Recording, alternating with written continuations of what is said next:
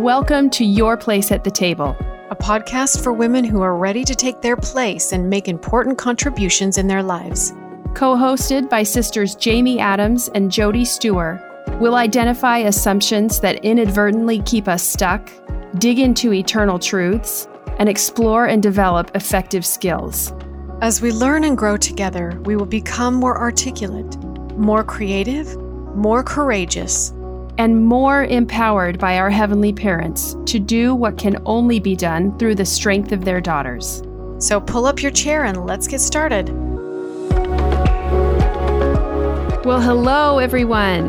This is Your Place at the Table podcast. I'm Jody, and I'm here with my sister, Jamee. Hello, friends. And we're your hosts. If you're new to the podcast, welcome.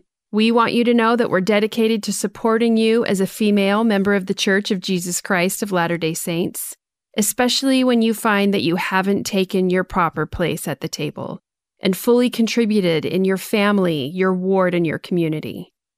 We focus here on identifying assumptions that keep us stuck, highlighting truths that support our growth, and exploring effective skills. And all of this we do to support us in becoming more articulate, more creative, more courageous, and especially more empowered by our heavenly parents to do what can only be done through the strength of their daughters. If you're a regular listener, welcome back. You're all in the right place, and we're so glad you're here. So pull up your chair and let's get going. Yeah, it's so nice to be back with everyone. We've been doing some changing and readjusting the way we look at our podcast. And we decided we wanted to talk about and be able to really discuss some ideas related particularly to influence. And so as this was coming together, we started realizing there was just way too much for one episode. And so we decided to split it and focus that split on kind of down the line of the difference in being influenced, in influencing other people, and in being influenced ourselves. You know, we talked a lot last time about being influential, what that can look like, how we can make sure that it's the right kind of influence, and that as we are very purposeful in creating personal influence, that we start with our personal way of being and strengthening our relationships, and that will naturally, as a matter of course, extend, which I have found to be true. So today, we're going to switch over a little bit more to focusing on what it means to allow others to influence us and to not get caught up in this somehow dichotomy that when we have arrived and when we have a fullness of the Spirit, then we are just influential outbound. There is a give and take process with influence. There is a receiving of influence and particularly an active focus on the humanity and realness of the other people with whom we come in contact. So we're going to break that down a little bit today and get into more detail about what that looks like to allow others to influence us. So we're going to start actually with a story from my life, Jody here. And this is an experience that I had where I was thinking that I was being influential and that was the important role for me to play. And it actually it just kind of twisted around the other way a little bit and turned out better than I could have supposed it could ever go. That was dumb. Awesome. Say it how you want, but it wasn't done. It just turned out better than I ever could have imagined. And so this goes back a few years when my son was 13 years old. And this child of mine is just a unique person. He sees the world in a way that is very different. And that's always been the case for us in our relationship between each other, and just as a child in our home amongst his siblings, he is very unique. And so it often looked like butting heads and totally missing each other entirely, not understanding explanations or instructions, or we just kind of have this kind of kind of baggage in our history. So around the age of 13, church, all things church, just stopped really making sense to him anymore. And what I saw was that his behavior, his resistance to doing all the things that we'd always done, I saw that needed correcting. He wasn't interested in going to church. He wasn't interested in going to seminary when the time came. He didn't want to participate in family prayer or family home evening or be a part of any gospel-related discussion in our home. And this was just terribly troubling to me to see it evolve and see it growing and not dissipating, which is what I had hoped would happen. It felt to me that he was resistant to light. And I carried in me a really strong belief that if I got him in the right place at the right time, then he would be influenced by the Spirit and he would be able to happily continue down the path that I had all mapped out for him in my head. But there is this one particular moment. It was on a Sunday, and we were all at church, and he was attending church with our family at that time. I want to say by now he was 16 years old. He was willing to come to church because we asked him to come with us. And this day, we're all sitting in the pew waiting for the meeting to start. And I just peek down the row and see him. And in that moment, I perceived through the Spirit that he was feeling coerced. He wasn't feeling invited to participate in something wonderful, which was at the core of my intention. But the way things had gone, it just became more of, this is what I have to do because it's required. And that recognition just sat in me for the rest of the meeting and really, really troubled me. So Jeff and I counseled together after church that day, and we took Riley on a walk, and we took our son on a walk later on that afternoon, and just basically said to him that it's really important that he be able to make decisions about church and the gospel in his life. He needs to be able to choose that for himself and not just have us decide for him how it's going to look, especially because in a few years he'll be leaving our home and he will be taking with him what he wants and leaving what he wants. Now, at that time, I knew, and even now as I tell this story, I know that it was the right thing to do, to say to him, you need to be able to choose. And that's all in line with what we believe about the laws of agency and how I believe that Heavenly Father interacts with us. He lets us choose what path we want to take. But I wasn't prepared for what happened, having followed that influence from the Spirit.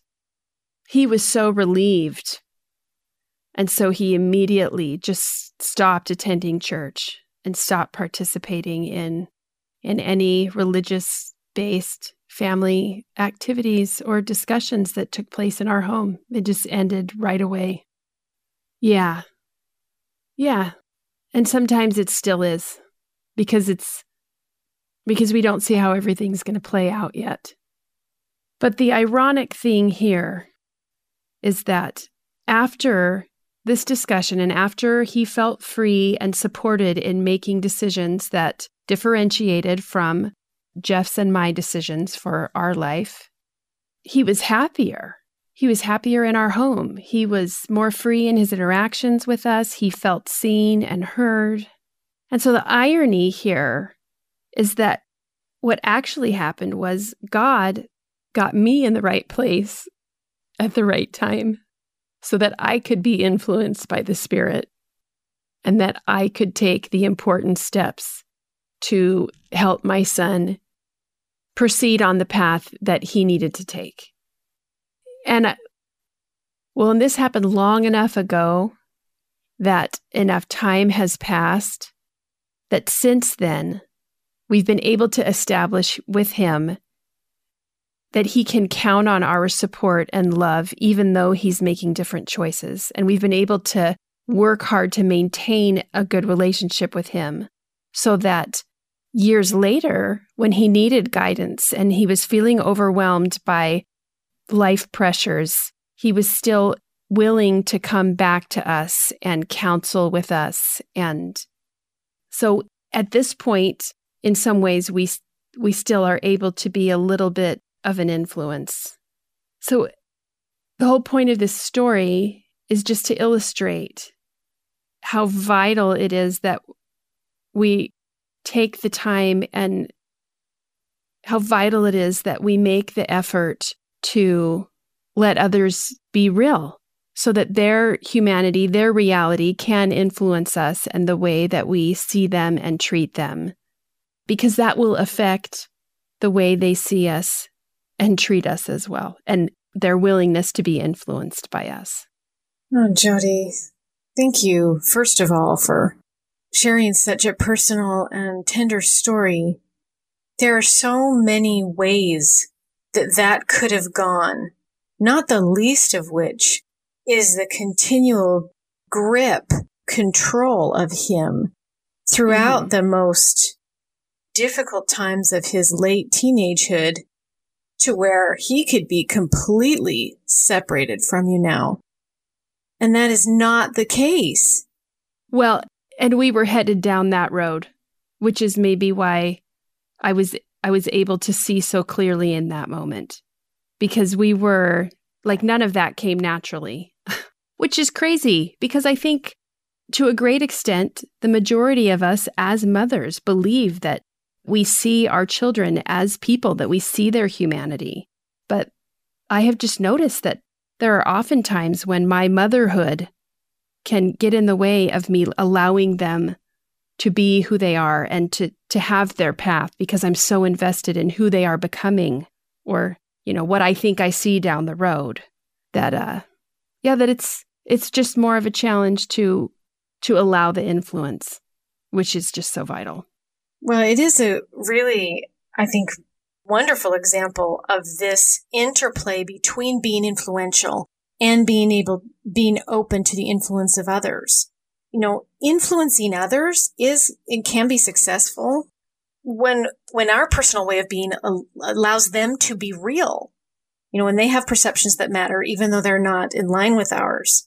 And in this case, I love how the ending is in knowing you and knowing your son and knowing the place he is in his life and the need he has now, a couple years after making this decision, where he's starting to say, whoa, real life is different than what I thought, and I need help and support. And he is still safe and comfortable coming back to you for that.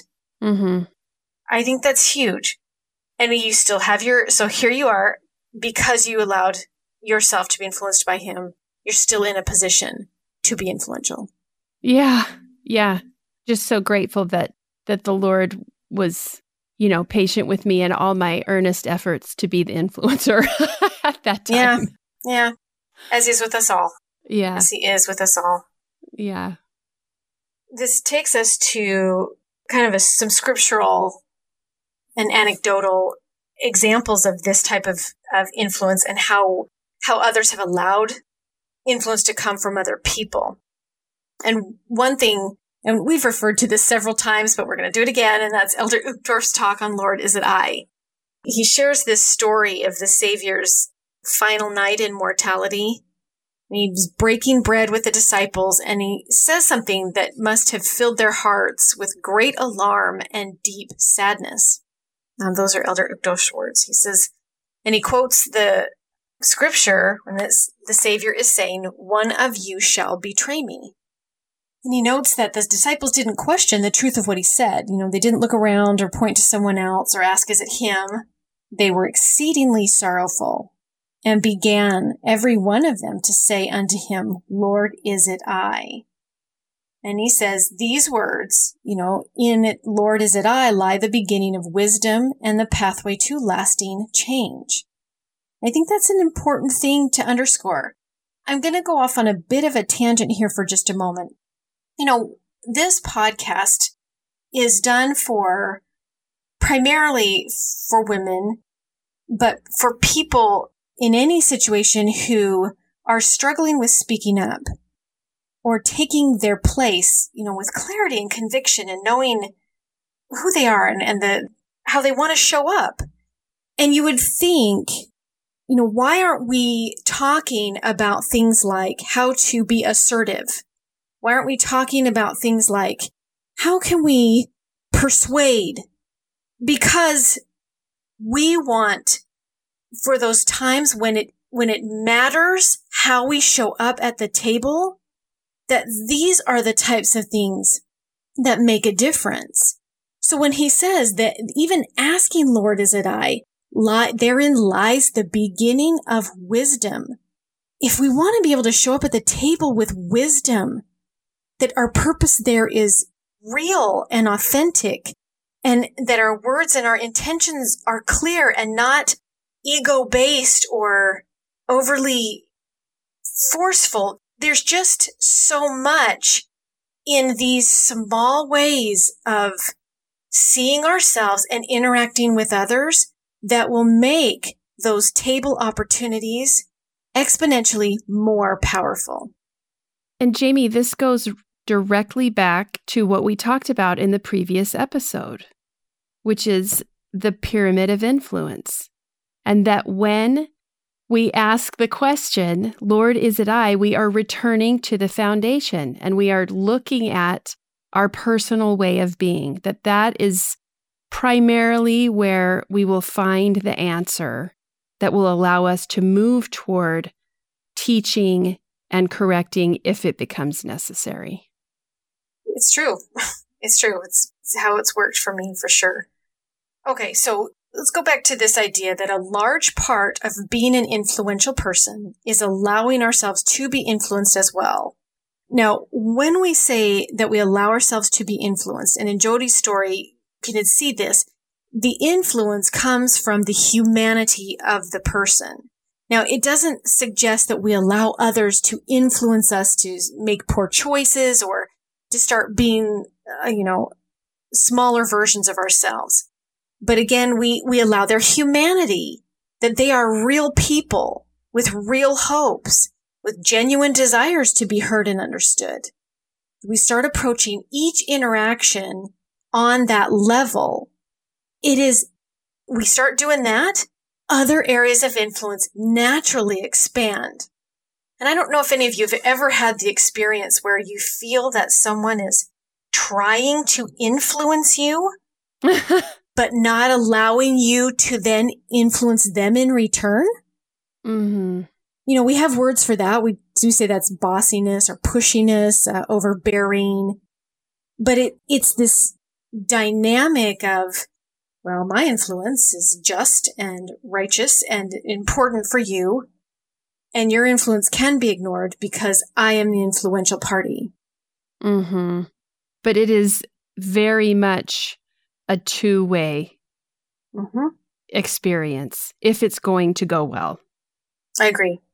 Well, and another important thing to consider is that any time there is a power differential, which means that we are in a position of leadership or stewardship over somebody else at home, at work, at church, these people in our lives, we need to be especially careful to communicate our willingness to be influenced by people who feel like they are in a one-down position. So if we go back to the story of me and my son, it was especially important to him at that time to see that even though I'm the mom, and in most areas I have more freedom and more responsibility and more, control over things than he does, it is vital for him to see and hear that he's being taken seriously. And so the responsibility falls on us when we are in a position of leadership to lead with clarity and openness toward other people and the perspectives that they bring and the ideas and the feelings. Yes. So we lead with the intention of being influenced by others as well. Yeah, that's excellent, Jody. That's excellent. And there, in fact, are some other places in the scriptures where the Savior shows this. You want to share that with us, Jode? Yeah. So I love this story about blind Bartimaeus in Mark 10, starting in verse 46.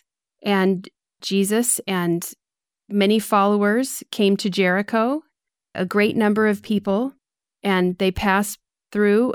Blind Bartimaeus sat by the highway side begging. And when he heard that it was Jesus of Nazareth that was passing by, he began to cry out and say, "Jesus, thou son of David, have mercy on me." And many charged him that he should hold his peace. They're like, "Oh, it's just that blind Bartimaeus. We know him. He's from here. He's always trying to get someone to help him out, or begging, or, trying to get a handout." And his response, he cried the more a great deal, "Thou son of David, have mercy on me." And here in verse 49 is the beautiful response. "And Jesus stood still and commanded him to be called. And they called the blind man, saying unto him, Be of good comfort, rise, he calleth thee. And he, casting away his garment, rose and came to Jesus.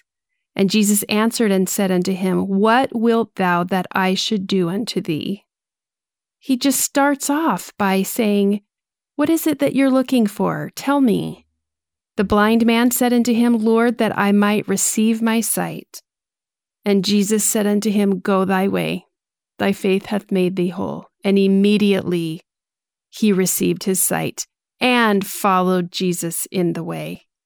I mean, the consequences that followed of Jesus being willing to hear him calling from the roadside and then asking him what was in his heart, what he desired, that just made all the difference. And this is specifically somebody who couldn't help himself. Well, sometimes when we look in our community or we see someone who's behaving in ways that we consider wrong or we don't like it, it is the first and most efficacious thing to just correct behavior. And Jesus could have corrected, It's not appropriate to interrupt, Oh, geez. There's so much he could say about this, Hey, you've been crying wolf for too long, all the reasons. But he didn't. In this instance, Jesus allowed himself to be influenced by Bartimaeus, and he took the time to get to the heart of what Bartimaeus desired was to receive sight, something that was in Jesus' power to give. Mm-hmm. There are a couple roadblocks I think it's important to touch on briefly that can stop our flow of our influence and our ability to recognize the influence of others. One of those is the need to be right rather than to do the right thing. This can really destroy our ability to be influenced by others. And I'm going to just share a quick quote by the Arbinger Institute that hits this nail really on the head. "The more sure I am that I'm right, the more likely I will actually be mistaken. My need to be right makes it more likely that I will be wrong. Likewise, the more sure I am that I am mistreated, the more likely I am to miss ways that I am mistreating others myself. My need for justification obscures the truth." And this is an important thing to just consider here. We want to influence. We want to be open toward others. And that's just a really great one for me. How much do I need to be right here? Because if I really need to be right, there is a greater chance that I might be wrong. Yeah, that really kind of puts it in perspective, doesn't it? Okay, so another roadblock to a nice even flow of influence in our relationships is this interesting belief that is a common myth in church culture that we can know through the Spirit without asking. Now, that's not to say that the Spirit can make things known to us that we don't ask about. That is very much the case. But I want to just point out the example that President Nelson set in his first talk to the church body as the president of the church. And in that talk, he said, good revelation is based on good information. And that when he was calling members of the 12 apostles to be in his first presidency, he sat with them and counseled with them and talked with them so that he could make a good decision. And I find that there is a tendency to shy away from that, from getting into conversation with people and asking good questions and finding out where they're coming from and what their perspective is, based on the belief that the Spirit will just let us know. So we can do the work here to support good revelation by asking good questions, tuning in, hearing where somebody else is coming from, and letting that be a really informative part of the process. Oh, that's excellent, Jody. And that's great because it kind of brings us then to the third thing. So the first roadblock is the need to be right. The second is assuming that we can know things without asking. And the third, and this one I think is particularly susceptible for women in the Church of Jesus Christ, and that is a tendency to take this "Lord, is it I?" question to the extreme, becoming overly accountable, overly guilty, unable to let go of failures, and the question instead becomes more of, "Lord, is it probably always I?" Yeah, just an assumption that, well, here we go, it's me again. Yeah, so just because something goes wrong does not mean we're at fault. And that the looking inside ourselves is a means of not objectifying the other people at our table. But just because something goes wrong doesn't mean we are at fault. The looking inside ourselves is a means of not objectifying the other people at our table. This is just the way that we keep ourselves tethered to everyone's humanity in the moment. Not, "Lord, am I at fault? Am I to blame?" Yeah, I love that distinction. And that is really important so that we don't, at that point, derail the possibility of growth and expansion because we're hung up with guilt and shame and self-depreciation. Right. Well, and it comes from shame, right? And shame thrives in secrecy.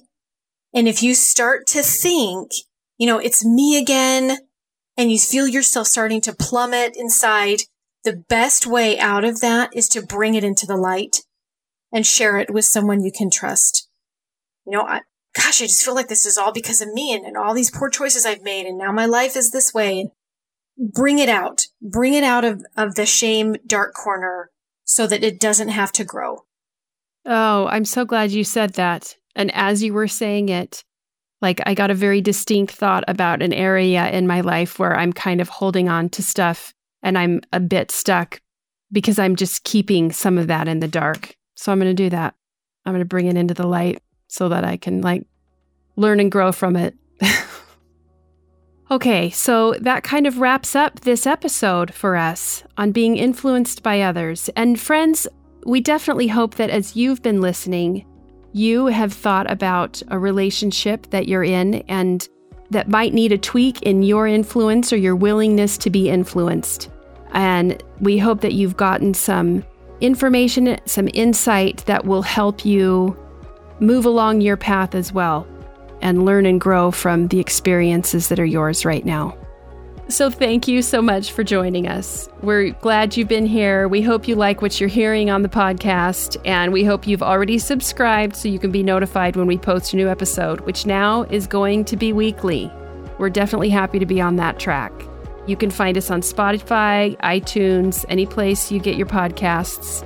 You can also subscribe at our website, yourplaceatthetable.net, and be sure that you're sharing us with friends and connecting with us on Instagram or Facebook or through our Gmail, yourplaceatthetablepodcast@gmail.com. So good luck this week. We're looking forward to next time and hope you'll be back here with us. Bye-bye. Bye.